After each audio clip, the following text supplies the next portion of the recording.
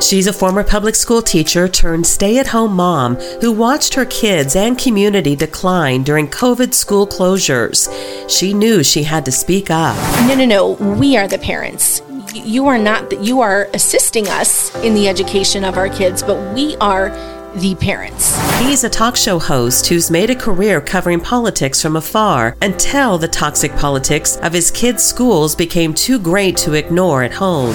Who gets to say, who says what is a proper education for a child? Who gets to say that? Now, Christine Stegall and her husband Chris have chosen a new path forward for their child in Christian education. Join them as they explore and experience this important alternative in education for the first time. Welcome to Making the Leap.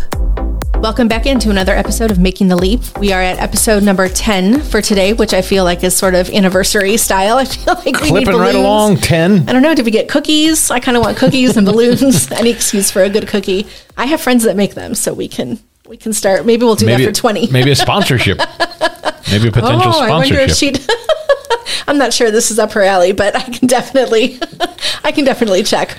I'm so glad that everyone is tuning in, sending emails, leaving reviews. We're just having a really great time reading things that are coming in from people. This is such a big news day on this particular podcast. Yes. So we're going to get into it in a little bit. I know you got some email, but this is a huge, for those of you that are unfamiliar, although I can't imagine anybody that's in this arena that cares about this subject doesn't know the Supreme Court ruling that came down this week. We're going to get into that in just a minute, but... And it is exciting, and I'm looking forward to hearing more about it, learning more about it, and seeing what the effects are going to be across the country as we talk about it. And kind of along with that, just getting an email last week that I wanted to read from Heather.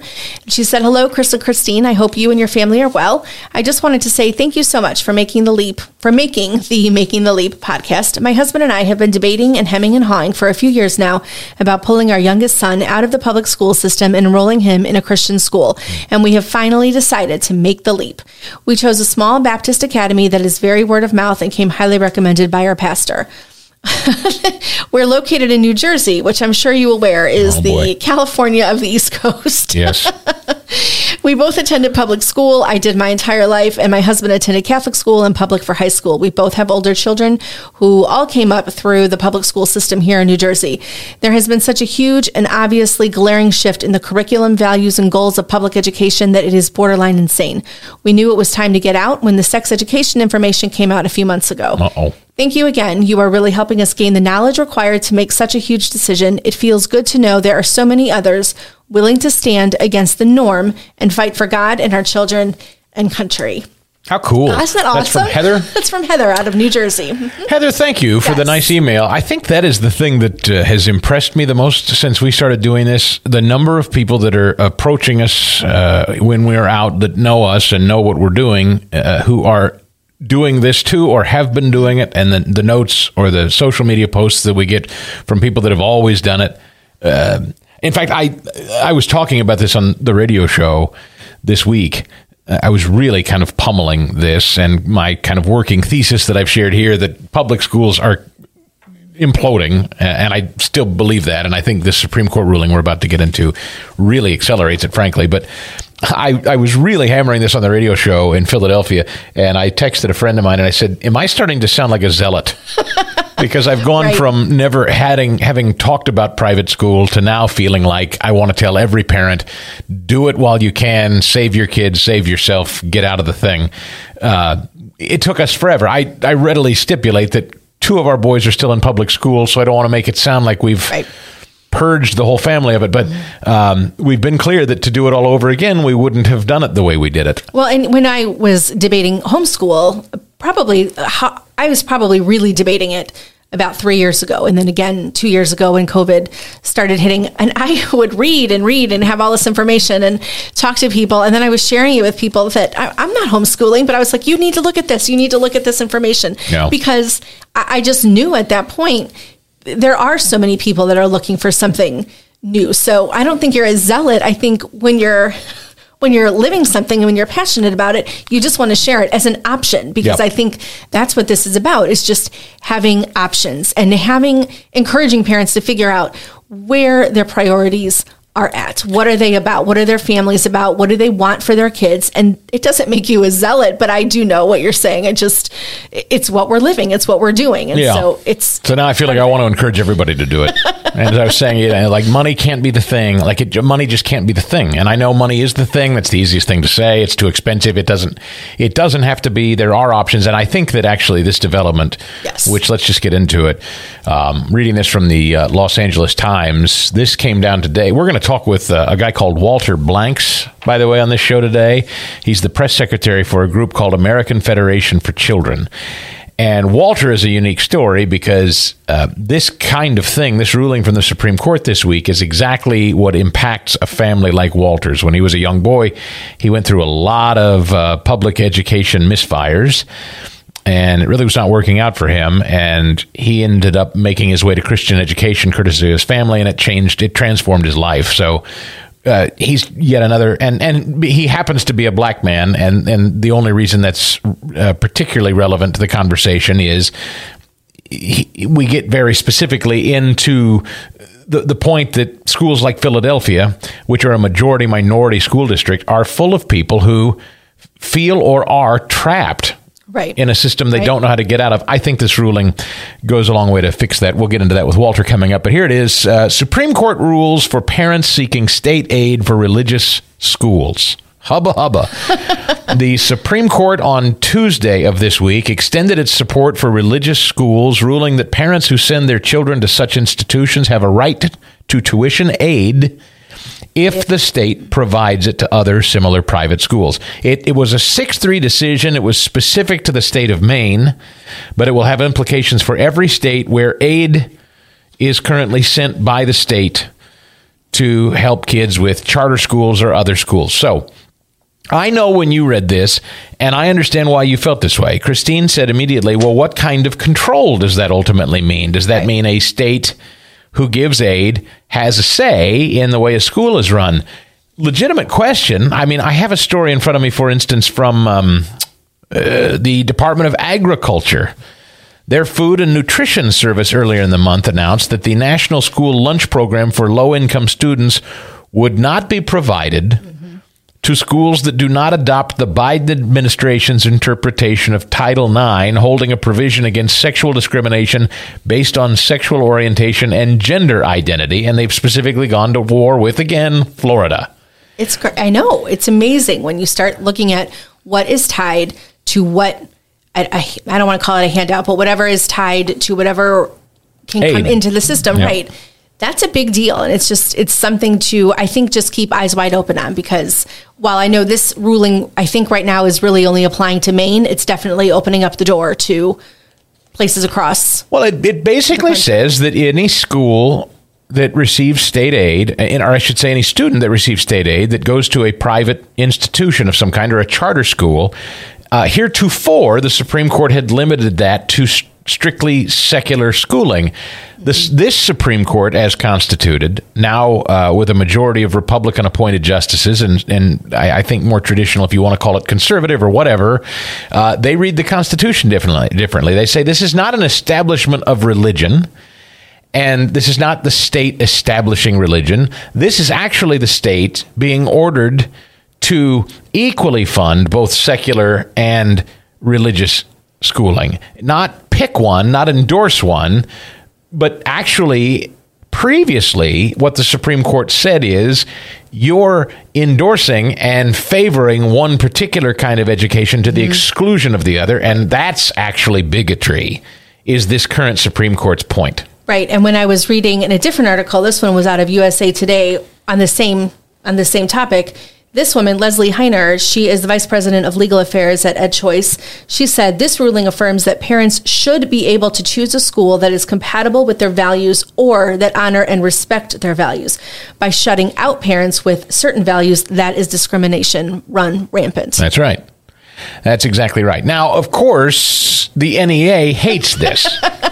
The NEA is furious about this. Yes. Now, there's a story this week also in the Wall Street Journal about teachers leaving in droves. Some 300,000 public school teachers and other staff have left the field between February 2020 and May 2022, a nearly 3% drop in that workforce, according to the Bureau of Labor Statistics data.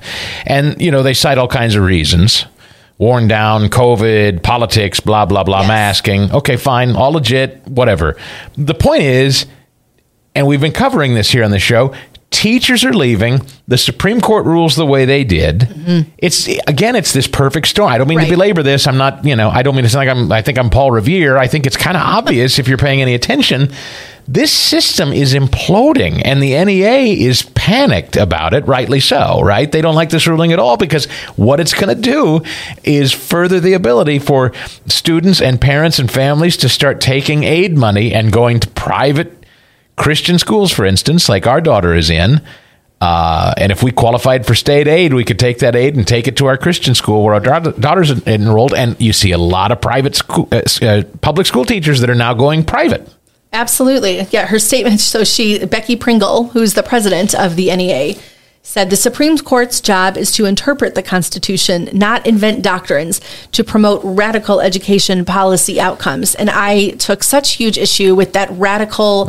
I know she's talking radical education policy, but what she's in essence is saying is that Christian education or private education is promoting these radical ideologies. And that I personally find that incredibly offensive. I don't think I'm running around racing my little radical kids to, I don't know. That part is the thing that gets to me, is labeling a biblical Christian belief as radical when in essence it's complete irony, and it's the total opposite, because what is completely radical is this thought, critical race theory of teaching, having to fight to say that we don't need to be teaching our second graders about sex in school. That's the radical concept. And so when we get this kind of statement, I do think it's a big deal. I think it's awesome. I hope it doesn't just apply to Maine, and I bet the door starts opening left and right. Yeah, it definitely won't. I mean, it has application for among the 6 justices. Now, the Los Angeles Times hates this ruling too, to be clear. Among the 6 conservative justices, that's a pejorative if you're a conservative justice. Ooh, 6 conservative justices on the Supreme Court. All of them attended Catholic school. Yes. Says the Los Angeles Times, except for one, and that's Alito, who went to public elementary and secondary schools in New Jersey.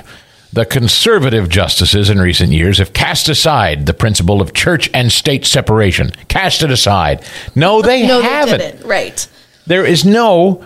this is not an endorsement of religion. This is not this ruling does not favor, and hear me on this, this ruling does not endorse or favor any religion. It says state aid can also apply to religious institutions for their educations. Not, we only want money going to Christian or Catholic organizations, or not public educations. If you're going to put your kid in any kind of education outside of public education and you receive aid, it should be able to go to any educational facility. It's the opposite of endorsing any one. In fact, it is opening the door to all. That's the ruling. Agree. Right. That's the point. So anyway, but you're right to point out, at least from a federal point of view, I mean, this is what DeSantis said, to Joe Biden. He said, give me a break. This is totally off their rockers to be doing this. We're fighting on that. Don't worry. We're prepared to be able to defend the taxpayers and the hardworking people of Florida, and I couldn't be prouder of doing that. In Florida, we're fighting against Biden's intentionally destructive policies like denying school lunches for states that refuse to implement woke gender ideology in the schools. So, again, this Supreme Court ruling relates to state funding, not federal funding. That's a different matter. So Biden and his Title IX stuff, for instance, and the fight that he's having with DeSantis, not applicable in this particular fight, but individual states now, that could get interesting. Like, depending on the politics of any given state now, the entire country is under this Supreme Court ruling that says any state aid now must apply to religious institutions too. Could a governor or a legislature move in and try to monkey around with that? Possible. It's something to keep a watch on, but for now, it's a really positive development, I think. And I think when you talk to parents, when they're asking, what do I do? How do I get involved? What do I pay attention to? I do think this is another a focus, something to focus on, because this was just during COVID, the same thing. There was funding that was given, but it was tied to certain requirements and certain expectations. And I think parents weren't aware. And then as school boards started voting on certain issues throughout that time during the pandemic, parents were, I think, taken aback and surprised by that. And so I, as with anything, I would caution every parent, public or private, wherever, pay attention to where money is going and where money is coming in and what is tied to that, because it does have significance down the road. On this major news week, a huge story coming out of the Supreme Court. We're anticipating a lot of different Supreme Court rulings, but this is critical, and I don't know that a lot of media is going to cover it. Walter Blanks, who's the press secretary for the American Federation for Children.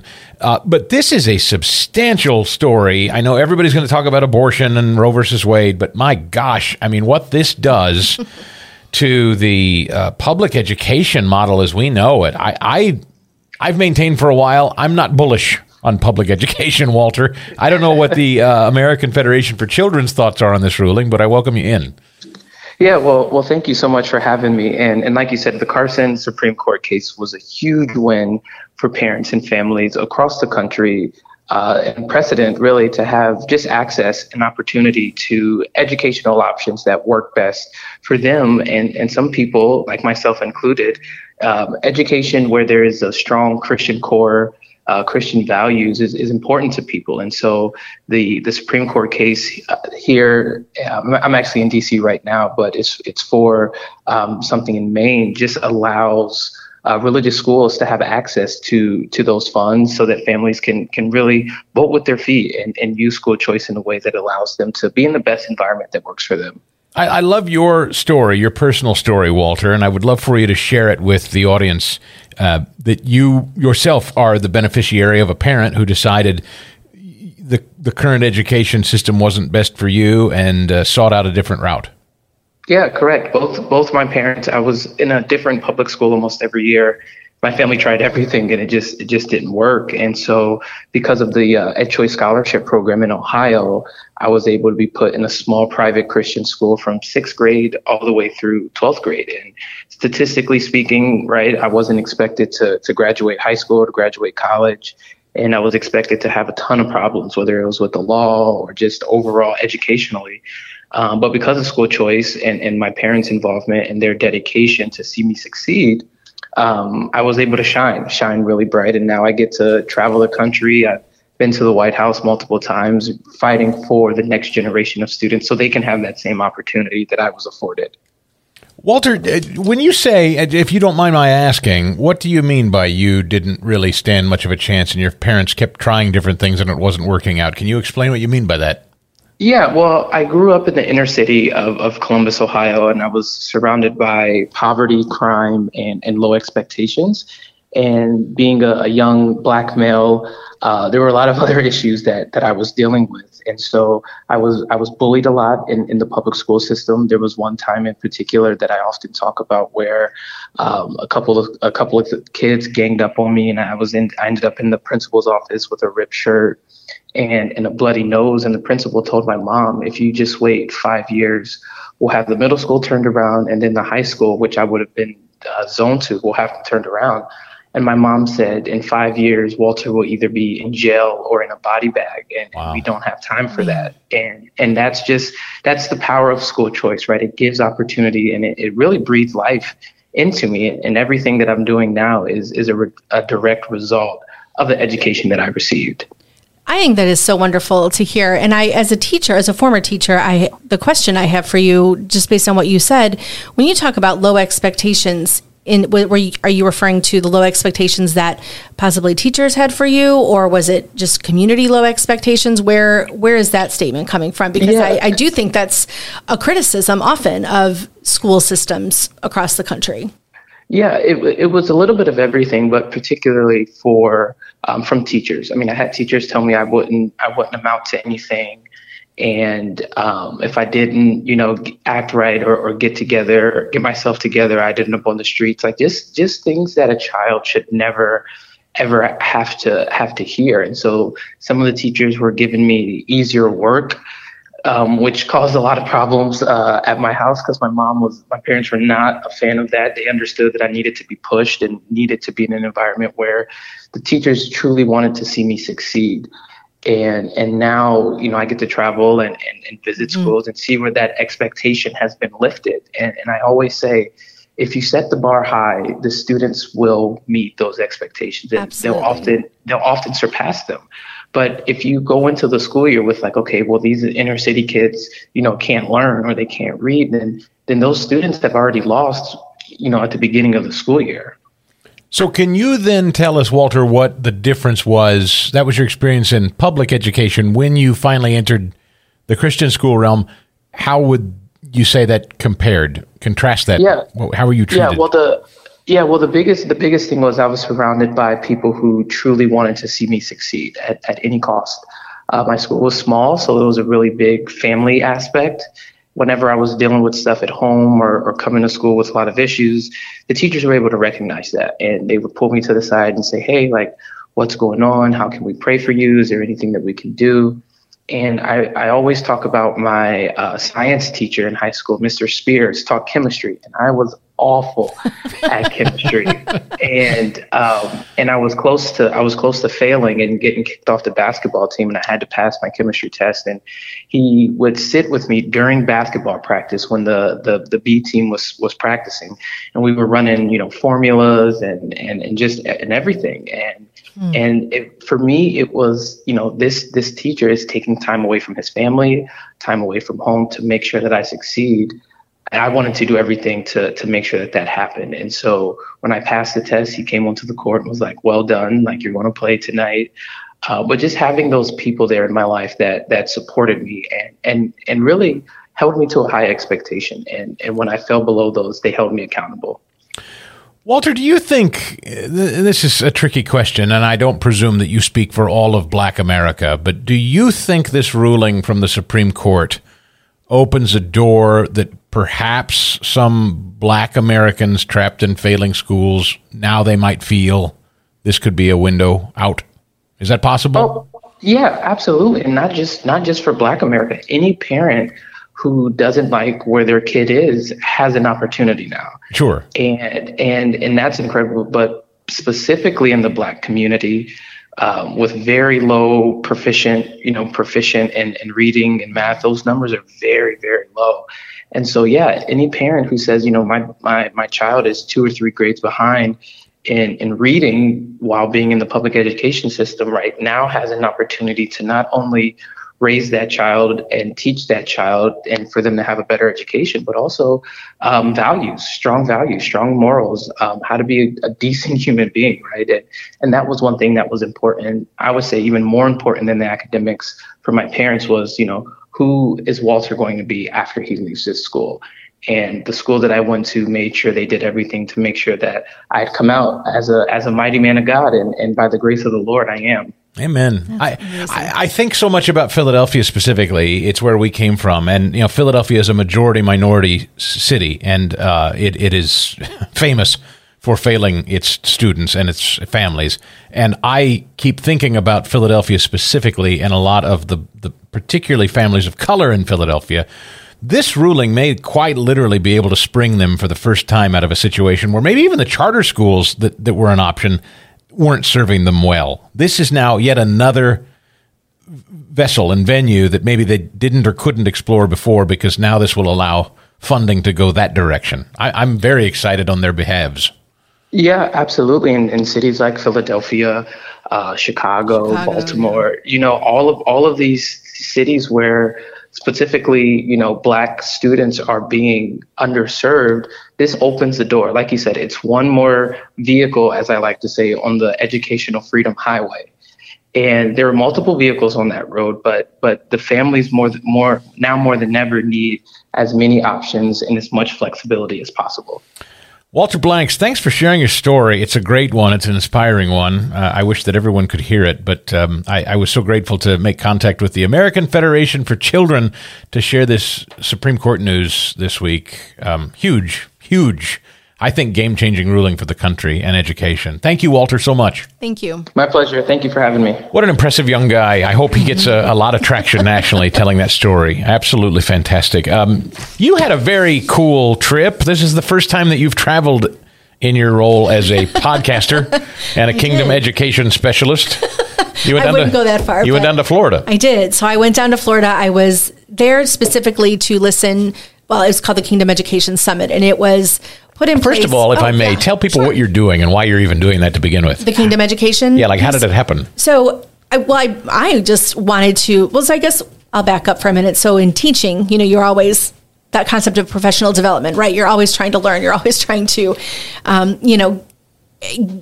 figure out the terminology, figure out the information, that kind of thing. And when it was coming to this topic of kingdom education, and more specifically, worldview, this was something that was newer to me. And if we're going to be sitting here talking about this on a regular basis, especially when it applies to Christian education, because like we've pointed out, not every Christian school has a biblical worldview. Not every Christian school is focused on kingdom education. I really wanted to make sure that I started to, lay the foundation for myself in terms of knowledge.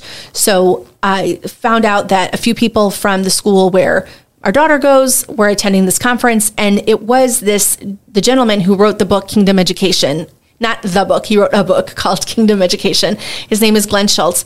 He works with this Kingdom Education ministries. And that's who Daryl Jones told us about in a previous show. Right. And I have talked about that book before. It's a book that was given to us when we started at the school. That was something that they encouraged parents to read.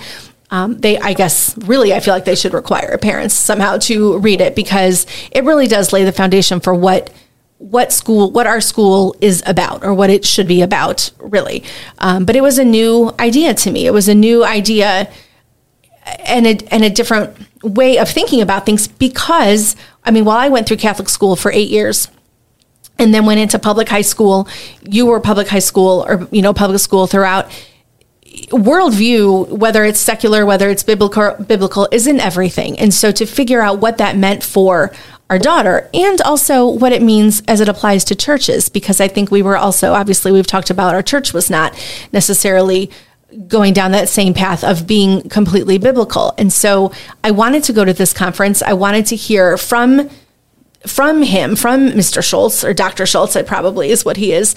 And he went through these 14 principles of what kingdom education is and what it's about, and what it basically does is brings together the church, the home, and the school, and how influential and how important all three of those together are. If you picture like a stool with 3 legs, if you take one away, it topples over. You need to have all 3 together. And so I wanted to go down and basically just kind of suck in that knowledge. And it is a process. There's no way to walk out of there as a new person. I kind of call myself like that baby, I'm learning. Yeah. There's no way to know it 100%, but just to hear from people from different schools, people who are leaders in their field, people who are really working to bring ministries, nationwide, just like Daryl was doing, just like he's doing with Herzog.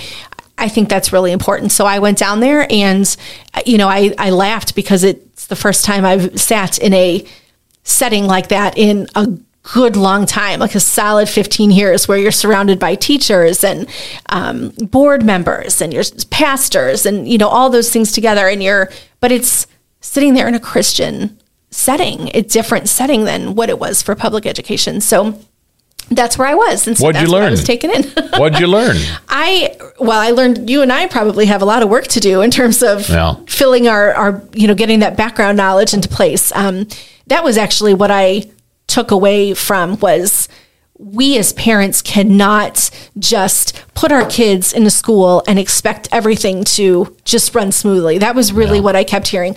I also was hearing a lot. They talked a lot about this organization that performed a lot of studies, the Barna studies, and they referenced them a lot in terms of numbers of parents that hold Christian viewpoints, but don't necessarily follow through in their homes with a biblical worldview. And I was thinking a lot about it, specifically in terms of science, for example. the old earth, new earth concept, thinking about what that means, because now that we have somebody in this realm, and we have two others that I would really like to dial in a little bit more with them, make sure that they're hearing some of the things that I think you and I sort of took for granted, but maybe didn't make it part of our language on a daily basis. I mean, I think about how many times our kids all came home from school talking about things from their science class that had to do with evolution. Well, that's very, very different from what our daughter is going to be doing now. So those are areas where that was my main takeaway, but that was where I thought, wow, I have a lot to do as a parent going forward. And one of the things that they talked about too, and we're not at this point, but grandparents and parents at home, those first two areas are the most influential when it comes to our kids. But then the next area behind that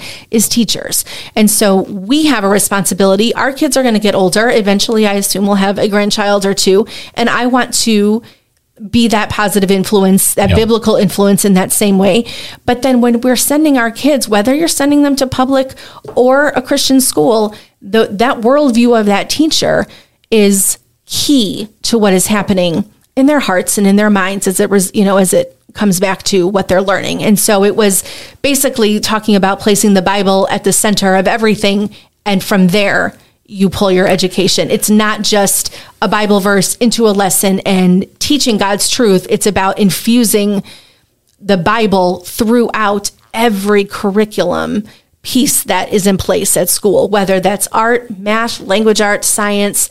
And it was interesting because we listened to a woman who was from a school in Maryland, I believe, and she taught at a Christian school, but was coming into conflict with other teachers and parents and students because the curriculum she was using was this like a biblical worldview concept, this kingdom education concept, when really all around her, that was not necessarily happening. So I think, that is something that I think is really important as a message, that once you move your child, if you choose to do that, if you choose to do something, you still can't sit back and think like, hands off, my job is done. I've moved my child. I'm paying my tuition. I'm doing this. It's not enough. Like, you have to be constantly involved.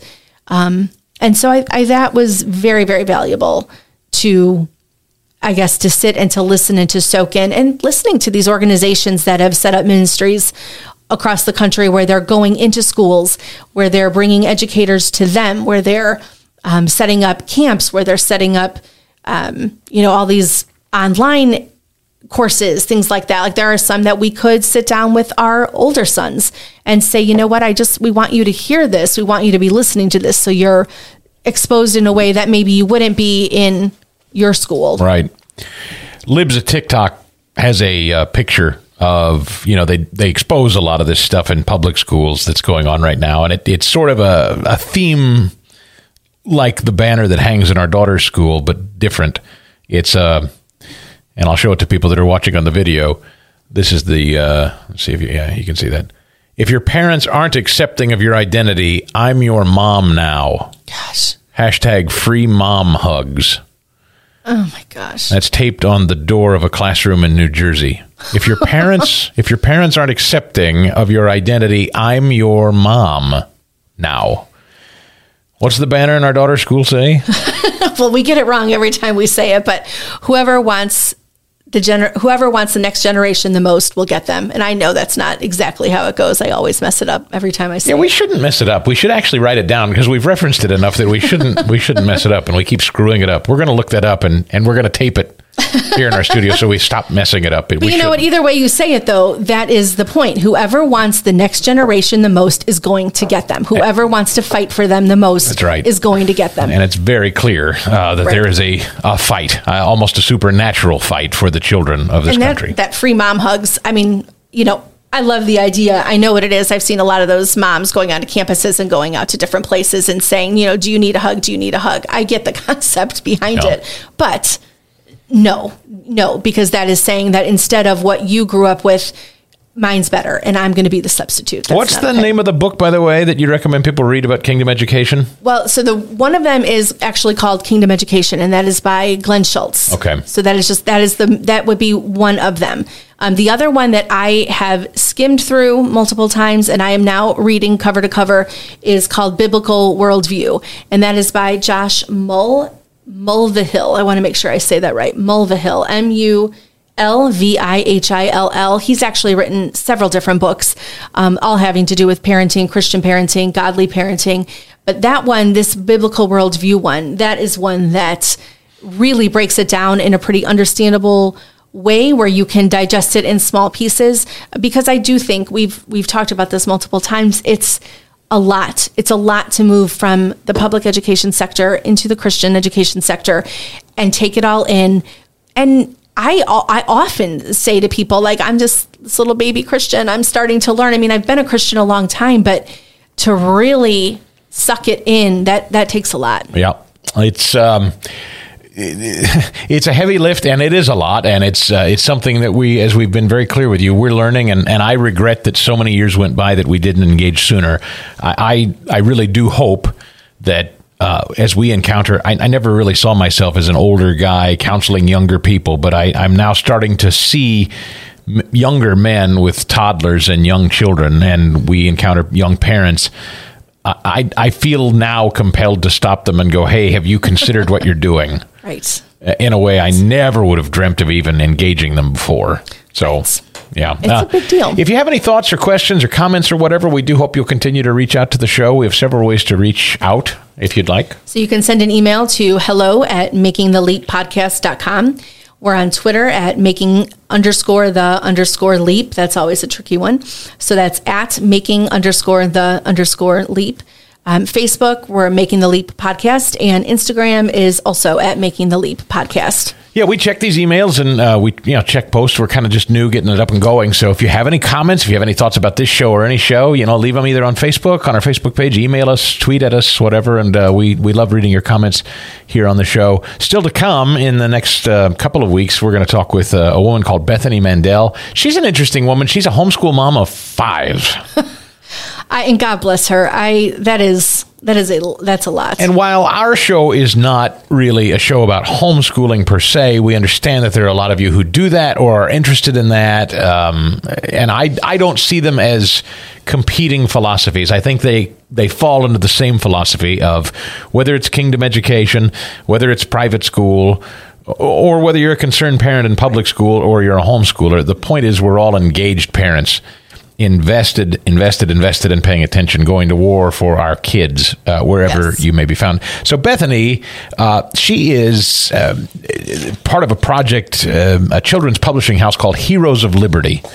And it's an elementary school level kind of coursework on different figures throughout history, true American history, the way it ought to be taught, without a bunch of woke garbage. Yeah. Extra woke. So she will talk a little about that project, but she's also got an interesting perspective. She's Jewish, incidentally, so of a different faith than ours, of no matter. But I actually talked with her about not just her project, but sort of her philosophy on homeschooling and why she does it. And does she share my point of view that the public school system seems to be in a free fall? So that's coming up. We're also going to get into, is critical race theory real? You're hearing people say that's not real. That's not really happening. I'm getting tired of that. You guys are making it up. Right. No. There's real evidence that it's really happening, and there's a lawsuit about it in Pennsylvania, as a matter of fact. So all of that to come in future episodes here of Making the Leap. Making the Leap is a podcast presentation courtesy of the Herzog Foundation. Please rate and comment on the show, as well as subscribe so you never miss an episode. And we'll see you next time on Making the Leap.